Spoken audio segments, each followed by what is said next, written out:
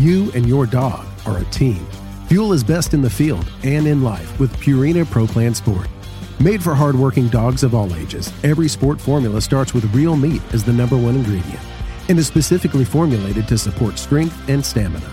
Try it today and see why Pro Plan is the official dog food of Ducks Unlimited. Learn more at ProPlansport.com.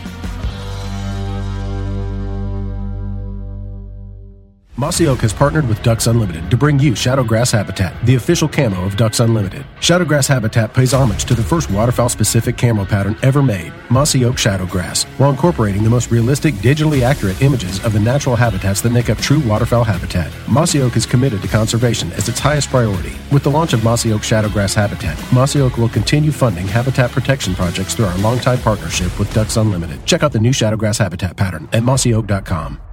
Step into the world of Campus Waterfowl, a community that's shaping the future of the hunting industry. At Campus Waterfowl, we're more than just hunters. We're students. We're conservationists. With the next generation. Join us as we highlight the dedication and commitment of young hunters nationwide. Visit campuswaterfowl.com to become part of our story. Campus Waterfowl, the future of hunting starts here.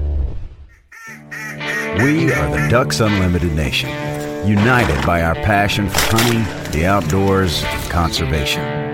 The habitats that Ducks Unlimited have been maintaining and building since 1937 have effects far beyond the duck hunting community.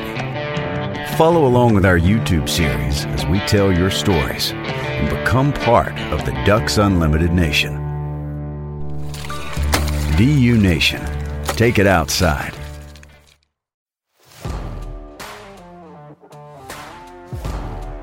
Welcome to the Ducks Unlimited podcast, the only podcast about all things waterfowl.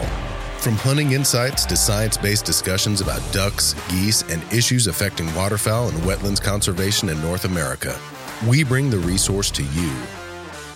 The DU Podcast with your host, Dr. Mike Brazier. We have a very special episode. We have two special guests with us today in studio. We have our chief scientist, Dr. Tom Mormon, and joining us by phone from New York is Dr. Rocky Rockwell, a researcher in vertebrate zoology and ornithology with the American Museum of Natural History. And Rocky is going to be joining us to talk about snow goose ecology and other interesting science-related things from La Perouse Bay up in Churchill, Manitoba. Rocky, thanks so much for joining us on the show.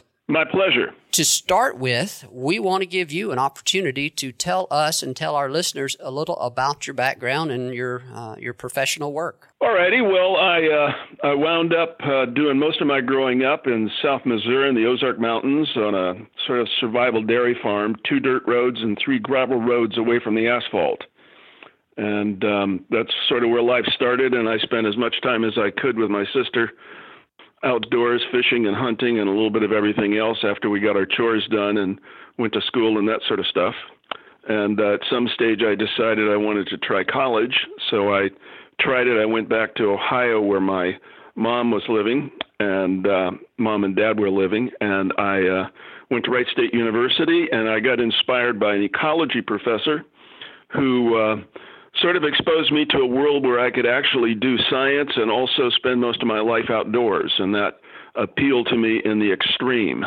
And after spending some time doing some theoretical stuff using fruit flies and math and stuff like that, I ran into this guy, Fred Cook, and he invited me to help out with a snow goose project. I was doing some computer modeling work for him and a man named Marvin Seeger. And he took me to Churchill, and I got off the aircraft in 1969 and fell in love with the place and the people, and I've been going back ever since. This coming year will be number 52 for me.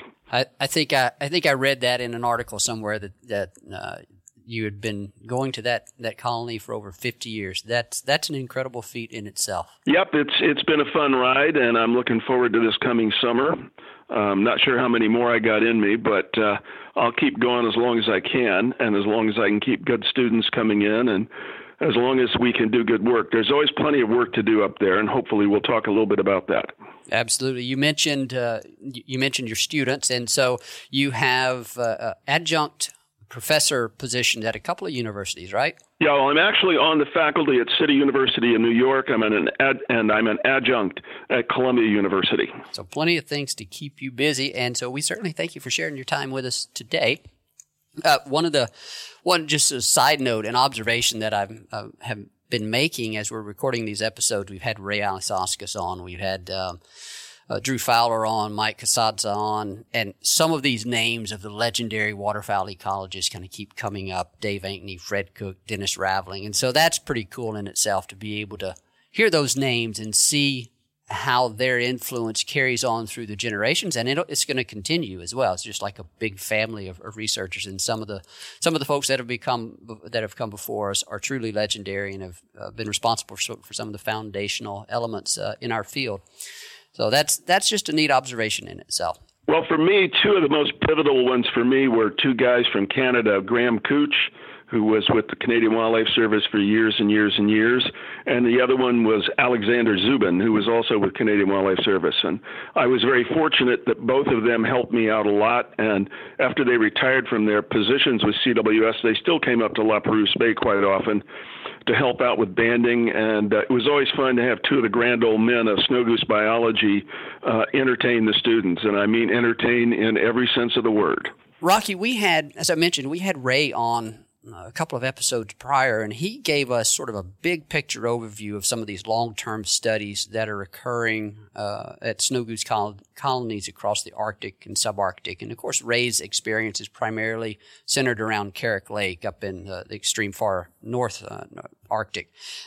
Your experience is most closely, and maybe exclusively, you can fill us in on this, associated with the colony at La Perouse Bay, which is near Churchill along the Hudson Bay. And that basically you get to Churchill by traveling north to Winnipeg, and then you keep on going, right? Despite it being in the subarctic, it's still a long ways up there.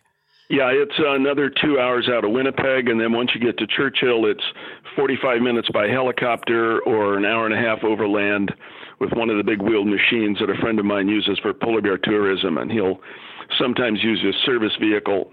We've got a legal road that we can take that, well, yeah, it's a road as long as you've got a machine that's got 12-foot diameter tires on it. I would encourage our listeners to go back and find those earlier episodes with Ray. I forget the episode number, but just go back. We don't have that many episodes up right now. Just go back and find those, and you get a better picture of all these colonies. But Rocky, help set the stage for La Perouse Bay, where it is. It's not the most southern of the snow goose colonies, but it's among those southern colonies. So just paint a picture for where it is and what it's like there. Okay, if you sort of put in your mind's eye where Hudson Bay is, Hudson Bay makes a little bit of a jog east and west, going east out of Churchill, Manitoba, and then it cuts back south. And we're sort of on a little promontory that sticks out into Hudson Bay. There's some colonies south of that. There's a number of small ones that come and go. The main ones are at the McConnell River, which is a very long-term study for years and years, and also on Agamsky Island. And so those are the three primary ones. La Perouse Bay, and I think this might interest your readers, we actually started that. I started working with Fred Cook there at the behest of Graham Couch. And Graham is one of those old-timers that went, I remember hearing Ray tell the story of how people like Soper and Graham Couch and stuff used to go in by dog sled to their camps and work. They were involved in the original finding of the blue goose as well as the white goose. And one of the things that Graham had noticed was that the geese don't randomly mate. And there was a period of time where they were actually going to declare these. Well, they actually were declared two species for a while, and then they got fused into one species. It was primarily some work that I did with Fred to show that they were really the same species, but they don't mate randomly. So the initial stuff that we did at La Perouse Bay, and the reason we chose that colony, was it was small, it was manageable, and it had 30% blue-phased geese. And with 30% blue-phased geese, you would expect if they mated at random, then 42% of the mating should be mixed pairs. Actually, it was only about 20%. And we spent the first several years of the project trying to figure out how that worked, how the genetics worked. We worked out the genetics of the color dimorphism. We worked out that basically a little gosling gets imprinted on the color of its mom's breast. Some blue geese are blue all the way down, so they have a blue breast, and that gosling's going to want a blue mate. Other ones have a blue mom, but her breast is white. They're going to want a white mate. And then white birds have a white mom, and they're going to want a white mate. And so we actually were able to show with some experiments where we actually dyed some captive geese pink that what was happening is a gosling chose for a mate something the color of mom's breast. So that was the first 3 or 4 years of the project, was working that out. At that point, Fred was concerned, as were a number of people, well, why do we have these two different color morphs, and is there a selective advantage to blues versus whites? And so probably the next 5 to 10 years of the project was spent, again, using this smaller colony that we could literally find every nest, mark every bird, and then follow it through its lifetime to work out whether there are fitness differences between white geese and blue geese. And I published a series of papers on that. And I remember going to Ottawa to visit Graham once, who was just really mad at me because he was convinced that there was a fitness difference and that that's what maintained this color dimorphism, that maybe blues were superior in some environments and whites were superior in others. But what I did was, with a lot of data, showed that there are absolutely no fitness differences between the two color morphs. It's something that's maintained. Who knows why the two color morphs originally erupted, but it's pretty much maintained by this assortative mating system and some mistake making, some cross-fostering from females laying their eggs in other birds' nests, so you wind up with a blue gosling in a white nest, and that little gosling thinks, wow, mom's white, I'm going to have a white mate. And then he goes to look for one, and he finds a white mate, and it goes, oh, nope, you're blue, I'm not mating with you. But geese being geese, ultimately they'll mate with somebody. And what's happened is different colonies across the Arctic have different levels of dimorphism. The colony at Cape Henrietta Maria, which is south of us, is 70% blue. Gamsky Island is 90% blue. And as you move north, it becomes whiter except one section in Baffin that's got a lot of blue geese. And then as you move west towards where Ray works, towards the McConnell, where Charlie McInnes worked and Dave Ankney worked, and then you move further west towards Ray's place, that was all white. And one of the things we had noticed is that originally the blue geese tended to nest in the eastern part of the South, over in Louisiana, and the white geese tended to nest over on the Texas side, and the dividing line was somewhere right around Katy, Texas, that area. And if you went west of there, you got mostly blue geese, and if you went east of there, you got mostly white geese.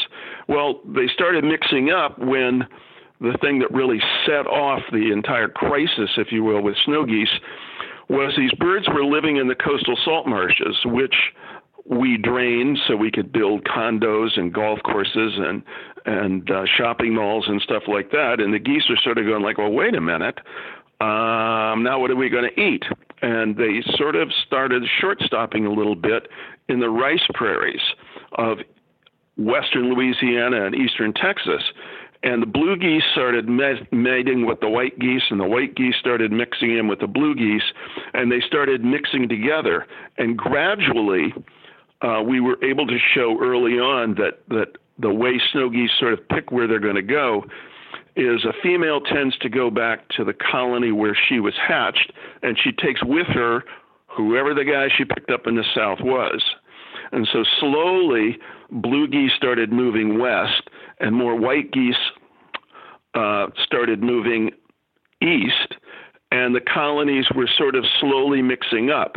Now, Ray is, we gave all of our data to Ray, and Ray and one of his students are working on a paper that's trying to look at the newest story on that. And last time I talked to him, there are some new dimensions to it, but I don't know what that final story is. It seems that there's right now a shift where a lot of these guys are moving to the east for nesting, and a lot of them are sort of migrating a little bit further west to take advantage of all of the lentils and stuff like that being grown in Saskatchewan. So the blues and the whites have started, sort of mixed up a whole lot more. And then the Ross geese got involved. We now have a lot of Ross geese nesting at La Perouse Bay where they very openly hybridize with the snow geese. So it's gotten to the point where quite often my students will say at banding, like, hey, is this a Ross goose or is this a snow goose? And I look at it and I say, the best answer is it's a goose. I'm not sure anymore, because you can tell an F1 hybrid where mom was a Ross goose, for example, and dad was a snow goose. You can tell that bird. But if you have a hybrid that then mates with something, it gets increasingly difficult to tell what it is. So I've sort of been fomenting that we merge those. Ray is of a different mind because he's still got a lot of pure Ross geese breeding at Queen Maud Gulf. As you move further east, they tend to mix up more and more and more. So we'll see where that goes. Now, Rocky, are you saying that given all that hybridization, you think we may be at some point in the future getting to a point where we just have a snow goose, or maybe what would the proposal be? Just to subsume the Ross goose under the lesser snow? Yep, I would just call them all light geese, even though there's a blue phase, because it's gotten to a point where it's really difficult for the enforcement guys. And I've actually gone to our collection at the museum where we've got snow geese and Ross geese that have been collected ever since the late 1800s. And for a while in those series, you can tell a very distinct difference between a Ross goose and a snow goose. But it's becoming increasingly difficult to do it. So if we wind up with a situation like they were in Canada right after the conservation order came in, where the conservation order only applied to snow geese, the enforcement guys were having a dickens of a time, because you get a guy and he's got a goose and you go like, well, let's see. And I've sent them pictures and said, here you go. Here's a pure Ross goose on the left and there's a pure snow goose on the right. And all these things in the middle are somewhere in the middle. So if a guy were to shoot one of those, can you really arrest him? Because he didn't really harvest a Ross goose. He harvested something that had a little Ross goose in it. So I think that at some point we're going to reach just a management perspective or an enforcement perspective where it makes more sense just to fuse them. Whenever you went through that story there, you got into the blue and the white phase of the snow goose, and that was a topic I didn't expect us to discuss, but I'm glad we did, because that's always a very popular question. A lot of people still think it's two different species of goose. Hopefully we've made some progress in educating people on that. But are you seeing a level of hybridization with the greater snow geese and lessers and Rosses as well? My understanding from Gilles Gauthier and José Lefebvre is that there is certainly some hybridization of snow geese and lesser snow geese and greater snow geese. As I heard Ray say in his interview with you guys, when you get a pure greater snow goose, which we periodically get at the colony, it's a lot taller. You can tell it. Or you pick it up, it's a lot heavier. But again, there are birds that both Gilles and José have told me it's really hard to tell exactly what it is. So I think they're geese. Geese being geese, there's a propensity to mate, and if you can't find the one you want, then mate with the one you got. Sounds like a Stephen Stills song. Yeah, absolutely. So Rocky, this is Tom, and it's really great to talk to you. I remember in the mid-'80s as a graduate student, and Guy Baldessari was my advisor, and the one thing Guy was really good about is making us read, and he just encouraged us to read. And I can remember reading many, many papers by Rockwell, Cook, et al., and it was just really great to talk to you.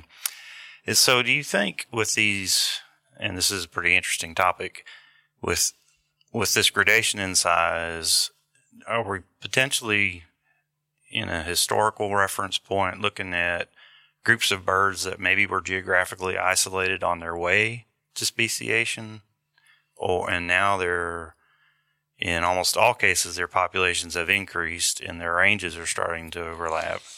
And at least the geographical isolation appears that maybe it's breaking down, and they're maybe not solid behavioral factors that isolate them. And so we're starting to see more and more hybridization. Yeah, and I think that for the snow geese, what was happening is the real isolating mechanism was in the winter, where the blue geese were tending to go over towards Louisiana and the white geese were tending to go towards Texas. And once we drained those coastal marshes and the blues and the whites started mixing up in the rice prairies, then all bets were off. I think had we not drained those marshes, we might well have wound up with geographic isolation and blues becoming a species, that you could actually refer to as a separate species because they didn't mate with the whites. And same with the converse.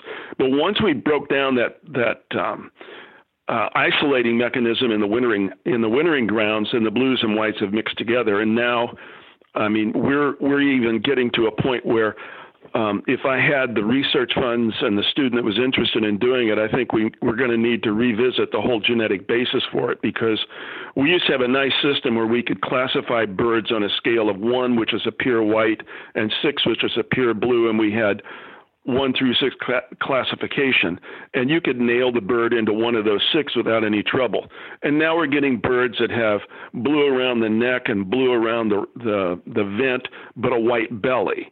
And we have birds that have, almost every conceivable combination. And I think what that reflects is that the genetic system that was originally developing, which is probably several different genetic loci, is breaking down, which is what you would expect with a lot of hybridization. And so it's mixing up more and more and more. So I don't think there's any chance that they're going to revert to 2 separate species. And I think that the same thing is probably going to happen with the Ross geese. My understanding from talking to Ray and other folks that work with the Rosses is it used to be really rare to see Ross geese in the Mississippi flyway. Now it's very common. In fact, you get Ross geese in the Atlantic flyway, sometimes in the wintertime. So I think the Ross geese are spreading over this direction, and those 2 groups are hybridizing more and more. Yeah, there's not any doubt about that. I've been working in mostly wintering areas, Mississippi Valley and Gulf Coast, for most of my career. When I first started in about 1991, it was really, really rare to see a Ross's goose even in coastal Texas. And, kind of rare to see white fronts this far in Mississippi and Arkansas. And when you talked about the breakdown of that geographic isolation mechanism on the Gulf Coast, it subsequently has broken down even further because the number of birds, the number of snow geese in particular, wintering on the Gulf Coast has really declined. And now in the Mississippi Valley, say from Arkansas up into Missouri over into Mississippi, we have what I would characterize, because I don't know how to count them, acres of white/blue geese intermixed with Ross geese. And so the whole thing is in a beaker, kind of an experiment. And I guess maybe that's what you are starting to see up there with these various intergradations of plumage and all those sorts of things that, ultimately we're going to have a big mix of potentially at least a single complex species. Like geese. Yeah. Yep, I can remember, I think it was 1970 or 71, Fred sent me down I got to spend 2 weeks with Johnny Lynch in Louisiana and 2 weeks with Charlie Stutzenbecker in Texas, so I could learn about the wintering waterfowl biology of snow geese from 2 of the grand masters. And I remember going out with John to a hunt club in Louisiana, and the guys were shooting snow geese, and most everything they were shooting is a blue goose. And this white goose came in, and the old boy that shot it, he went charging out and beat his dog to the bird so that he could, and he did a happy dance when he got back, because that was really a rare goose for Louisiana in that particular point in time. And now I understand, the last time I was down there with Robert Helm, before he passed away, white geese were pretty common, and it wasn't a big deal for guys to get one of those. Yeah, they're all intermixed and all common, and it's, any particular flock. Sometimes flocks are a little bit loaded one way or the other, but I think that's pretty random. Feels pretty random anyway. Or anymore it is, and I think they've mixed up, and I think that's probably a good thing. You and your dog are a team. Fuel is best in the field and in life with Purina Pro Plan Sport. Made for hardworking dogs of all ages, every sport formula starts with real meat as the #1 ingredient and is specifically formulated to support strength and stamina. Try it today and see why Pro Plan is the official dog food of Ducks Unlimited. Learn more at ProPlansport.com. Mossy Oak has partnered with Ducks Unlimited to bring you Shadowgrass Habitat, the official camo of Ducks Unlimited. Shadowgrass Habitat pays homage to the first waterfowl-specific camo pattern ever made, Mossy Oak Shadowgrass, while incorporating the most realistic, digitally accurate images of the natural habitats that make up true waterfowl habitat. Mossy Oak is committed to conservation as its highest priority. With the launch of Mossy Oak Shadowgrass Habitat, Mossy Oak will continue funding habitat protection projects through our longtime partnership with Ducks Unlimited. Check out the new Shadowgrass Habitat pattern at mossyoak.com. Step into the world of Campus Waterfowl, a community that's shaping the future of the hunting industry. At Campus Waterfowl, we're more than just hunters. We're students. We're conservationists with the next generation. Join us as we highlight the dedication and commitment of young hunters nationwide. Visit campuswaterfowl.com to become part of our story. Campus Waterfowl, the future of hunting starts here. We are the Ducks Unlimited Nation, united by our passion for hunting, the outdoors, and conservation. The habitats that Ducks Unlimited have been maintaining and building since 1937 have effects far beyond the duck hunting community. Follow along with our YouTube series as we tell your stories and become part of the Ducks Unlimited Nation. DU Nation, take it outside. Rocky, you've alluded to it, and Tom has alluded to it also, the growth of light goose populations in North America. That's a topic that I suspect most, or if not all, of our members, and certainly hunters, are going to be well aware of. La Perouse Bay is one of the colonies where that phenomenon, my impression is that's one of the colonies where it was studied most intensively. I don't know if that was where it was noticed first, but obviously having been doing work there for over 50 years, you would have probably had among the longest records of data collection on population size, population growth. Was La Perouse Bay really where that issue began to emerge? Yeah, we were, and it's because of, again, as Ray mentioned in his, it's because of a long-term database. We've been monitoring it. After Fred and I worked on the genetics and then the fitness differences, those were Fred's interests, and then I became much more interested in the population dynamics and then in the ecology of it. And what we started noticing in the early 80s was the amazing growth rate of the population. I estimated it back then using data we had on survival and on reproductive success to be around 5 to 6% a year, which, as in terms of population dynamics, that's sort of an astronomical growth rate. It's one that I always tease people when I give presentations. I really wish my retirement account had grown at 6% a year. Yeah. But the snow geese started doing that, and we noticed it, and we had two problems with La Perouse Bay and the whole Cape Churchill Peninsula.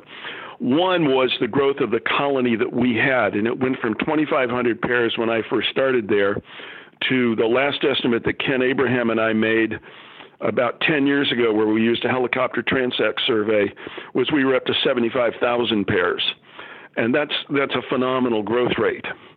The other problem is, and the reason we started noticing the damage first at La Perouse Bay before anyone else did, is we have 3 to 4 million snow geese that don't nest at La Perouse Bay that stage along the coast of what is now Wapas National Park. And we were able to see the damage happening, in great part because I was really fortunate in having a very gifted ecologist, the late Bob Jeffries from University of Toronto, who was really interested in the graminoids and all of the vegetation. And he sort of viewed geese as lawnmowers. And I viewed geese as the thing I was interested in. And as far as I was concerned, the plants were just goose food. And after we worked together for 3 or 4 years, we realized that what we really had was a program in community ecology. And what we were noticing is that initially the snow geese and the vegetation at La Perouse Bay were in a very nice equilibrium. The geese ate the grass, and as anybody that's got a lawn that knows, the more you mow it, the more productivity you get from the grass because it doesn't self-shade and so on and so forth. And the geese grind up. They extract about 30% of the nutrients and poop the rest of it out as a really nice solubilizable, if that's the right word, fertilizer that goes back into the soil. Blue-green algae can get into the soil where they peck it out a little bit and recharge the soil with nitrogen. And it was a really nice balanced system, which was what Bob and his students studied for quite a few years at LPB. And those were some of the mechanistic studies that we did that really required that we be able to to control the whole system and be able to monitor the whole population. And we noticed, I would say in the mid-'80s, that he came into me one morning. I'd made coffee, and he said, "Squire, something's wrong." And I said, "What?" And he said, "The graminoids are no longer recovering." And we had reached sort of a tipping point where the geese had sort of grubbed them down and pulled them down to a point. Graminoids are unique, and they're really adapted for snow geese because they're a basal meristematic plant, which means that the growing point of a grass is right at the base, just barely above the soil level. Well, because they had nibbled it down so far, they were now starting to pull those out. And so you were losing the meristematic tissue, which means that the graminoids can't recover. And we were noticing increasing portions of the swards that used to be along the coast were not coming back. We're just becoming denuded. And what was happening then was the geese were moving further afield, further up the coast and down the coast, but still staying in the coastal marshes. And then what we noticed in the middle to late 80s, I'd say probably 86, 87, something like that, there's sort of a fringe, if you will, that we refer to as a supratidal marsh of higher willows and birch, I would say maybe half a kilometer inland from La Perouse Bay. It sort of is a demarcation line. And interior to that, the land mass goes down again, and you have freshwater marshes. Freshwater marshes have larger, tougher graminoids that the snow geese tended to not feed on because they like these little tiny salt marsh plants because they were much more digestible, and that's where they had always eaten. We noticed that they sort of jumped over that willow line and were actually now nesting and using these freshwater marshes. Once they jumped that line, what was becoming a limited summer feeding habitat for them became a near infinite habitat. There are millions of acres of these interior marshes along the Hudson Bay lowlands for these geese to feed in. And the geese started feeding in those, and the population just started growing more and more and more. Now, in the coastal salt marsh, because it's very saline soil, and when they would denude it, you would get salt percolating to the top. And again, Bob came in one morning and was sharing with me what he and his students had found the day before. They found that some of the soil within a half mile of La Perouse Bay that used to support these graminoids, which liked a certain amount of salt in the soil, the soil was now 3 to 5 times seawater, which is pretty darn salty. And the only plant that was coming back in is a little red thing called Salicornia, which is a halophile, which is pretty well useless. Nothing eats it, and that's the only thing that can grow there. On the interior parts, when they were grubbing that out and pulling all of these larger graminoids out, that was being replaced by mosses, which again, the snow geese can't feed on. So people were saying, this was about the time Bob and I sounded the alarm that there's some problem. And initially, Ray wasn't noticing the damage at Queen Maud Gulf, and Gilles wasn't noticing the damage at Bylot Island. But that's because they didn't have these extra millions of geese that just migrate through in the spring, eat everything they can, and then fly further north. So we started seeing the damage at La Perouse Bay, at Cape Henrietta Maria, and at Agamsky Island long before anyone else did, simply because everybody in the mid-continent flew through there and stopped off to have lunch on their way north. So we had a lot of damage by a lot of migrants that were exporting nutrients further north. And we started noticing that the geese were damaging things further and further inland. In the latest surveys that we've done, we have snow geese nesting and foraging up to 20 miles inland. They're now beginning to use open boreal forest ponds, the edges of which are fringed with Carex aquatilus, which is one of the larger graminoids, and also Eriophorum or cotton grass. And the geese are now into those marshes as well. So the kind of damage that we started seeing in the late 80s has now started moved its way up the coast, and Ray is now seeing damage. Gilles is seeing damage. They have damage in the Great Plains of the Cookjoac. They have damage in the McConnell River. They have damage on Southampton Island. So that's sort of the evolution of that. So we've been fighting this problem, and we sort of sounded the alarm. And fortunately, I think for everybody, and Ray gave him correct credit, and I want to echo that, Dave Ankney finally saw what we were doing. And Dave Ankney is the kind of man that takes poison pen to paper very quickly.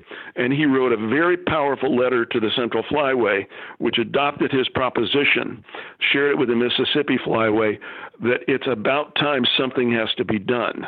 I remember Dave and I worked on a paper together. And it's anytime you have two scientists in a room and you ask a question, you're going to get at least three answers. And Dave and I certainly were known for going toe-to-toe over things. And I remember one time at a Central Flyway meeting, Mike Johnson from North Dakota had a copy of the paper that I'd given him, and I brought copies for all the guys at the Central Flyway Tech Committee.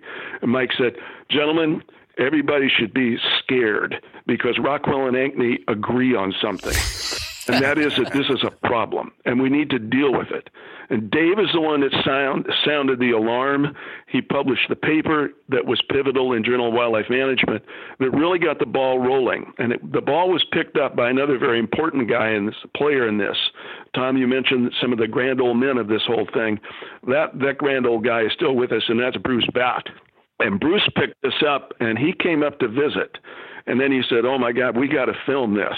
And I'm sure you're aware of the film that he had Ducks Unlimited put together, and they marketed and they showed it, and they really sounded the alarm. And Bruce really got this whole thing moving with getting the management plan started. That was a very difficult time. Mike Johnson and I, along with Bruce, were sent out by Paul Schmidt to do a lot of dog and pony shows all across the Mississippi and Central Flyway states, fighting with people from the Humane Society about whether or not we should do this or not do that, and so on and so forth. And I know there were several times when I engaged them when I was supposed to just stick to the biology line, Rocky. And Paul Schmidt said, "Just do that." And I said, "No, I'm going to take them on." And I know there was one particular exchange where it got very heated and got very philosophical. And I think that Paul almost had a heart attack. And after we were done and we had the sort of little recap afterwards, Bruce looked at him and said, "You should I told you can let him go. He knows what he's doing. He'll put these people in their place." And we got the job done. The sad thing is that I think we missed the mark. Dave and I had calculated how many geese need to be removed in order to control the population.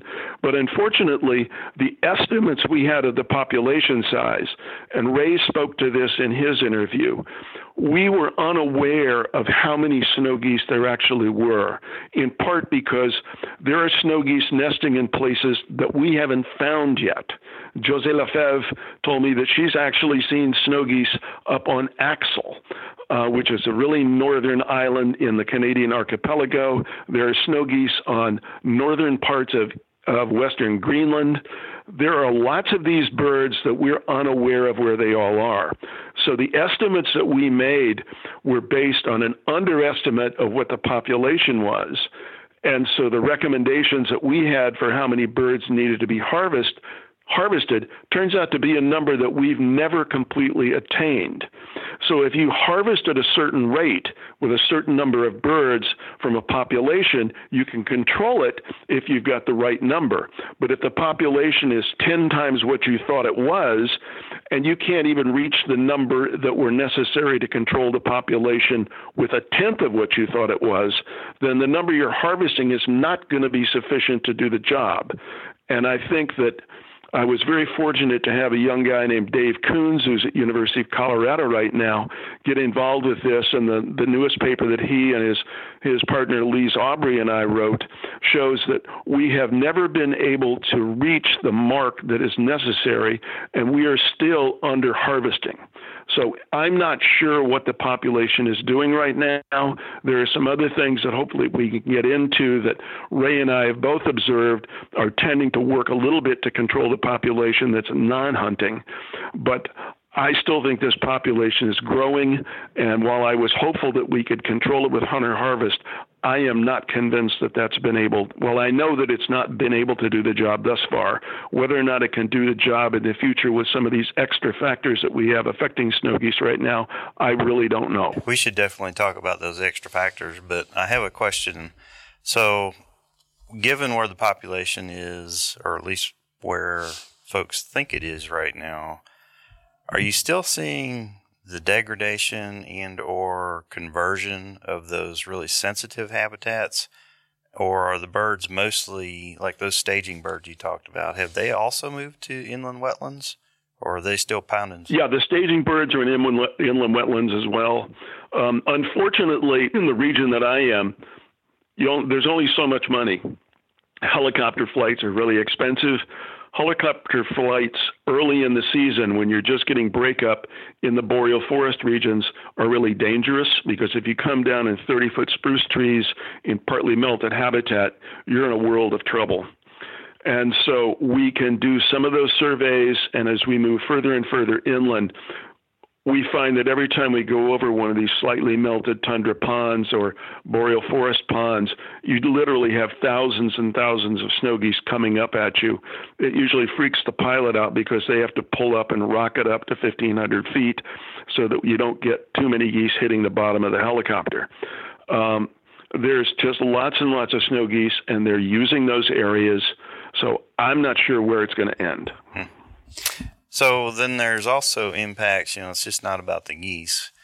Arctic being what it is, there are lots of other species of wildlife, but lots of other species of migratory birds that use a lot of the same habitats. And so have you witnessed over the course of these decades declines in some other species up there, some of the shorebirds or some of the other birds that nest up there? Yeah, we've done a lot of extensive work on that. There's quite a few shorebird species. Semi-palmated sandpipers are one that come to mind, semi-palmated plovers, stilt sandpipers and things like that. Among the other waterfowl, one of the ones that has really suffered a decline are shovelers. Now, I know a lot of birds are declining for a whole lot of reasons, and it's always hard to nail down exactly what the final causality is.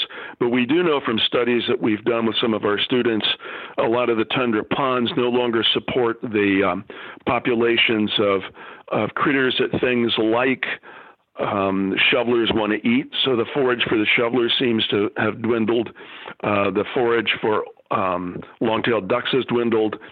So we've had an effect on a number of species like that. We've had a lot of effect on another species that we studied when we were first trying to get together the management program.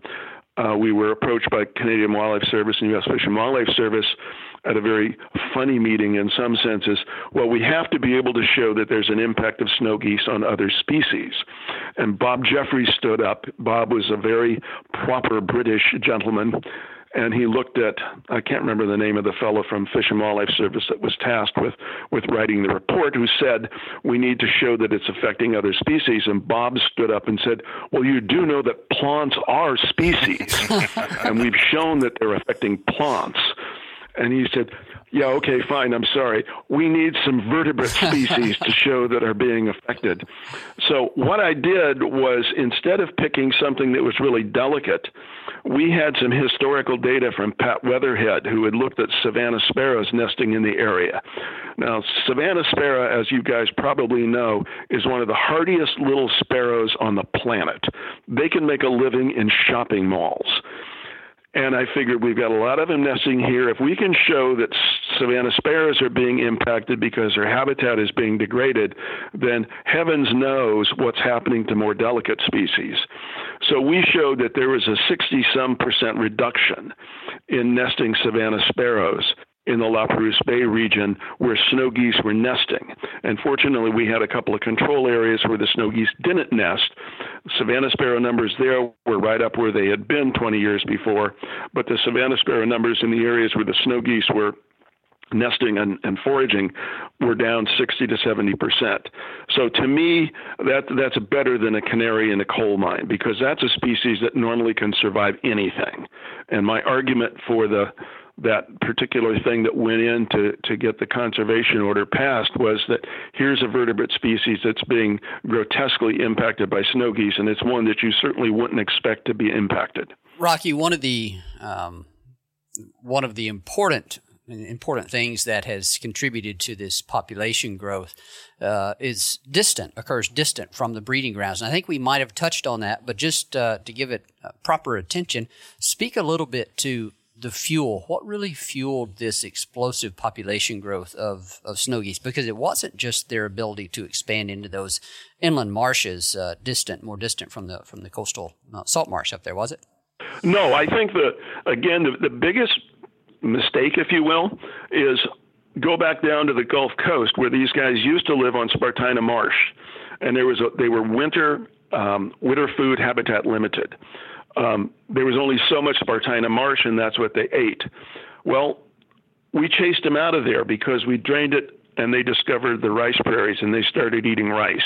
And then they went, wow, let's move a little bit further north, and they ran into canola, they ran into wheat, they ran into corn, they ran into all these other wonderful things that they could eat.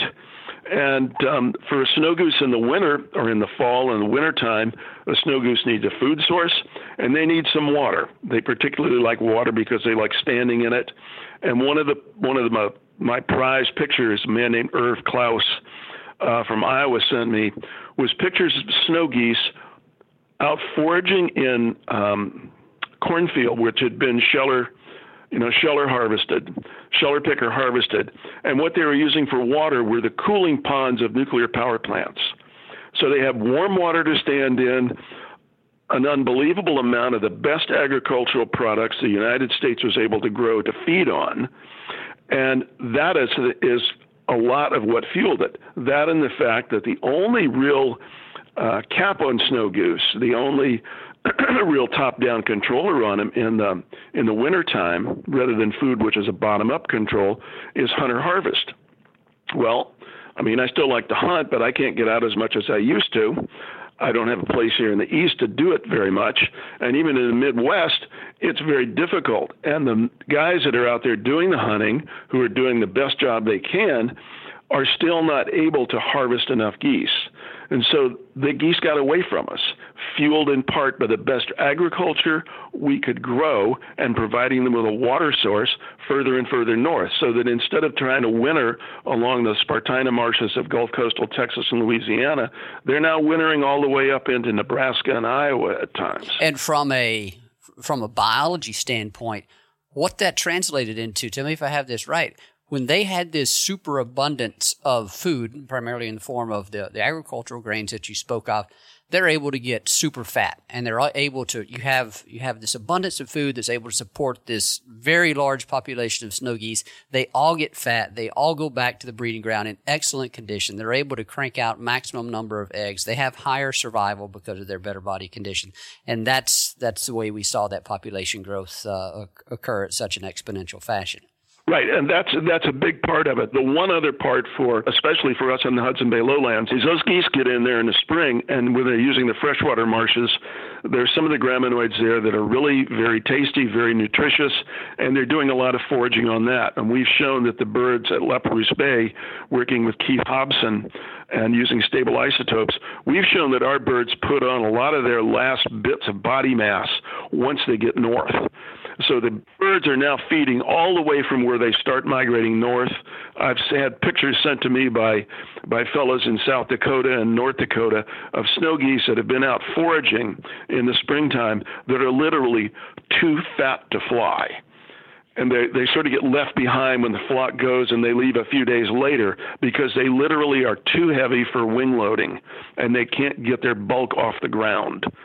So they're going up fatter and fatter, and they're also foraging the whole way along, and they're arriving in really great shape.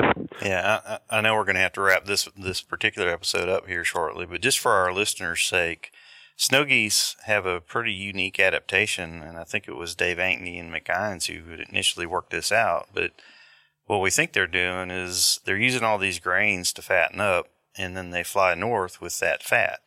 Now, you may not think about it this way, but when they get to the Arctic, things haven't really kicked off yet in terms of production, although what I'm hearing you say is maybe they're gaining a little bit of nutrients up there now.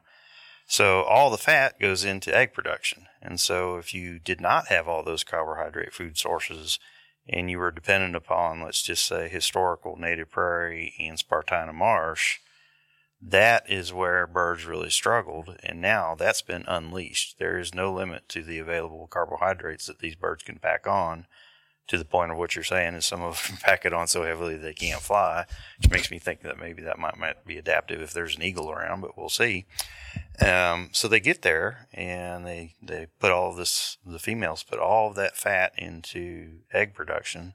They use a lot of their internal protein sources for the albumin part of the production, and maybe glean a little bit of that externally up there from what you're saying. So that's kind of what unleashed this tremendous growth, is this tremendous landscape change combined with a bird who through adaptations sorted out how to best use it. And lo and behold, we got from 1 million snow geese to upwards of 16 or 20 million or more now. Exactly. And I think another thing that's contributing to this is there's no question that we're having earlier springs, warmer springs. We're having earlier green up of the graminoids. So once they get to the north, it used to be when they first got there, it was pretty harsh, even La Perouse Bay. But now they seldom have to wait more than 2 or 3 days before there's vegetation that they can forage on. And as I understand it, as you move further north, that's happening again. Because I have friends in places like Arviat and stuff like that I'm in communication with all the time, who are telling me that, yeah, the snow geese are here, 2 weeks earlier than normal, and they're out here foraging and they're feeding and they're eating everything in sight. So I think that the climate change is also working to the advantage of these birds. And one of the things to keep in mind is snow geese are one of the most opportunistic species that you're ever going to run into, and I think that's why they've been so successful. They're not fussy. Back in the 70s, they wanted Spartina marsh, but once they jumped out of the Spartina marsh and discovered the rice prairies, all bets were off. They're going like, wow, that's pretty good. That's like taking a teenager that was normally going to eat this one particular thing and put him into a mall with some sort of a smorgasbord, and they're going like, wow, look at all this food. And that's what they're doing. They're just taking advantage of everything. Rocky, this has been a fantastic synthesis of that issue. We've touched on pretty much all the topics that I think we wanted to right now in this episode. You've alluded to a few of the other topics that I believe we want to have you back on to discuss, such as sort of the long-term effects of this damage, sort of where are we now? I know you've been doing some experiments. You have some exclosure experiments up there and some regeneration experiments. We want to have you back on to discuss that, as well as some of the other neat observations that you've obtained over the 50-plus years of working in such a cool environment. As I go back and listen to this podcast, I know I'm going to find things that I wish I would have followed up on, and there's a lot to unpack here, and we appreciate you introducing all these topics, and even beyond this next episode that we're going to have you on. I'm sure we'll have you on at some subsequent time to delve into much greater depth into some of the other topics. I will back up a little bit here and correct something that we said midway through, because he's a great friend of all of us, and we want to make sure we give due credit to where he is. Dave Coons at Colorado State, not University of Colorado. So just make sure we keep us all out of trouble in that regard. Right, absolutely. He's a splendid young scientist. I felt very gifted. I was on his PhD committee when he was doing his PhD with Barry Grant at Auburn, and have had a lot of fun with Dave and still do. He's a really smart young guy that's brought some mathematical skills to bear on the world of population dynamics that we really needed. Thank you so much for your time, Rocky. We'll be back in touch with you and get you on another episode. Okay, cool. Good deal. Thanks, Rocky. We hope you enjoyed today's episode. We extend special thanks to our special guest for this episode, Dr. Rocky Rockwell with the American Museum of Natural History in New York. I also thank our in-house special guest, our chief scientist, Dr. Tom Moorman. We thank, as always, our producer, Clay Baird, who gets these podcasts out to you, our listeners. To you, our listeners, we thank you for sharing your time and spending your time with us on this podcast. And most importantly, as always, we thank you for your passion and commitment to waterfowl and wetlands conservation.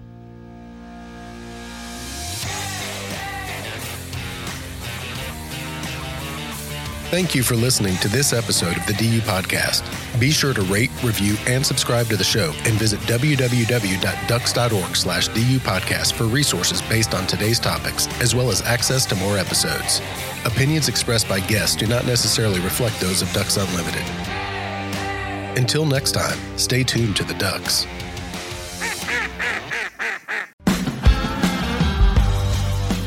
You and your dog are a team.